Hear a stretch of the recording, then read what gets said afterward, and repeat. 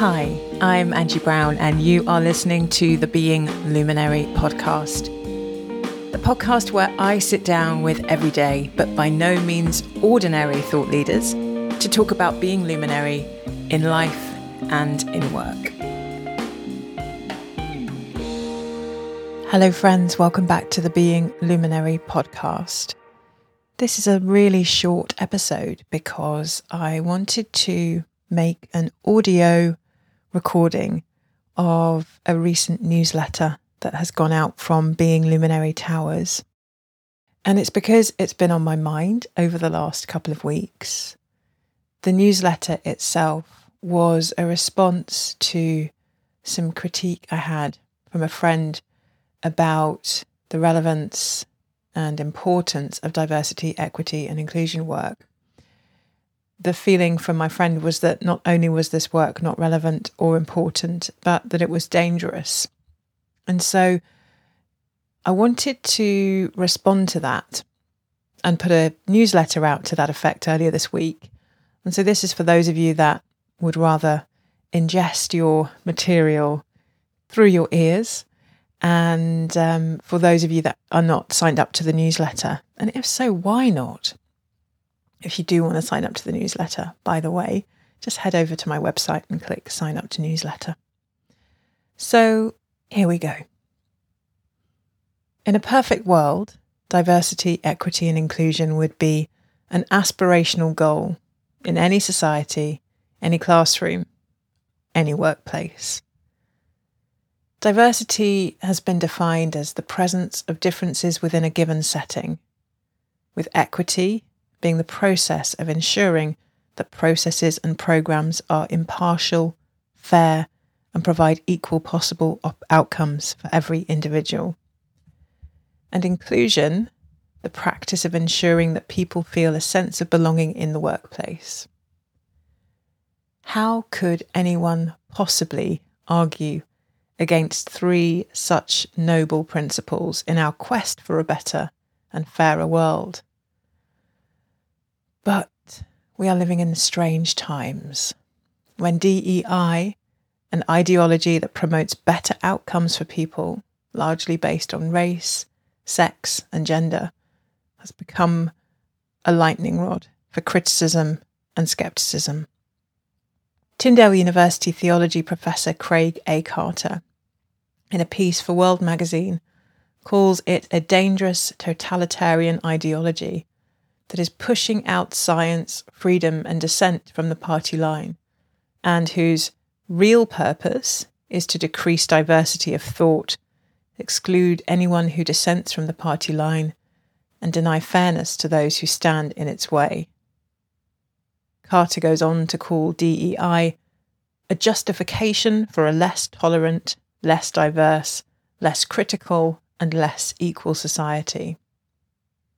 On his own website, world-famous thinker and fellow professor at the University of Toronto, Jordan Peterson, argues university funding is becoming less meritocratic, formerly being based solely on the research record of the applicant and the quality of the proposed research, and now more in a set of immutable characteristics that typify different groups, including race, sex, gender, and sexual proclivity above all.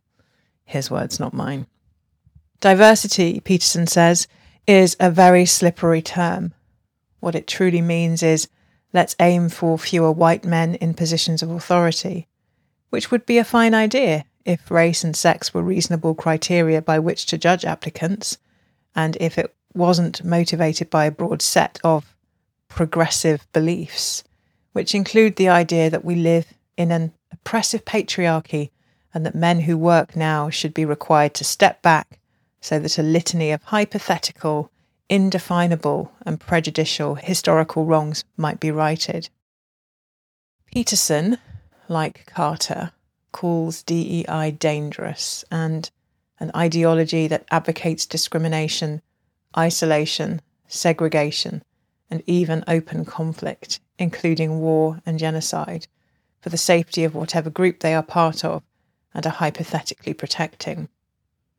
True diversity, he argues, cannot be limited to race and the like, because many people are alienated or, in the jargon, marginalised from the broader culture by more than one oppressed minority feature. There appear to be no limits, practically or philosophically, to the number of group memberships that have to be taken into account for true diversity to establish itself. There are just too many potential intersectional categories. Peterson considers attributes such as race, sex, gender, and their combinations as not relevant to a person's candidacy for a job, and that the person who is most qualified to undertake that job should fill the position. Period. Superficially, this seems like a fairly reasonable line of thinking.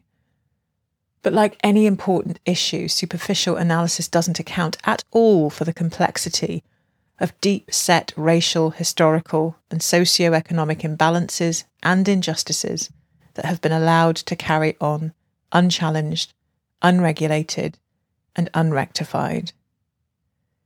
Consider the statistic that only six of America's Fortune 500 company CEOs are black. Not many more of them are women, and even fewer are LGBTQI. By any measure, this is completely unacceptable and reflective of a problem that needs to be addressed and radically improved. I would argue that corporations and business owners, that organisational leaders have a duty beyond mere profit or delivery to stakeholders and shareholders. And that is first and foremost to create organisations that, from the top down, are reflective of the communities they serve. And ultimately, to recognise that business, just like academia, just like government, just like sport, all have a role to play in creating better, more harmonious, more inclusive societies. A better society is good for business. A better society creates more opportunities for more people to buy more products, which then generates better outcomes for everybody. The process is interconnected and perpetual. DEI is not woke tokenism. It's good business and it's great for the world. If you would like to get into this topic and other diversity, equity and inclusion matters, then I would love to invite you to sign up to one of my programs. I run the Luminary Leadership of Diversity, Equity and Inclusion program 4 times a year. And we also have, within Being Luminary, opportunities for incredible training for entire leadership groups, trustees, executive leadership teams of trusts. So please do reach out if any of that would be of benefit for your organisation. Thanks so much for listening, friends, and see you next time. Thank you for listening to the Being Luminary podcast. I would love to hear your thoughts on the podcast, so please do leave us a review. Each month, I will be picking one of our reviewers to get a free laser coaching session as a thank you. And remember, if you know a luminary or an everyday thought leader who would benefit from listening to this podcast or who would love to be featured on the cast, then please do share it with them. This episode was presented by me, Angie Brown. Original music is by Martin Ostwick. The series is edited by Big Tent Media and produced by Emily Crosby Media.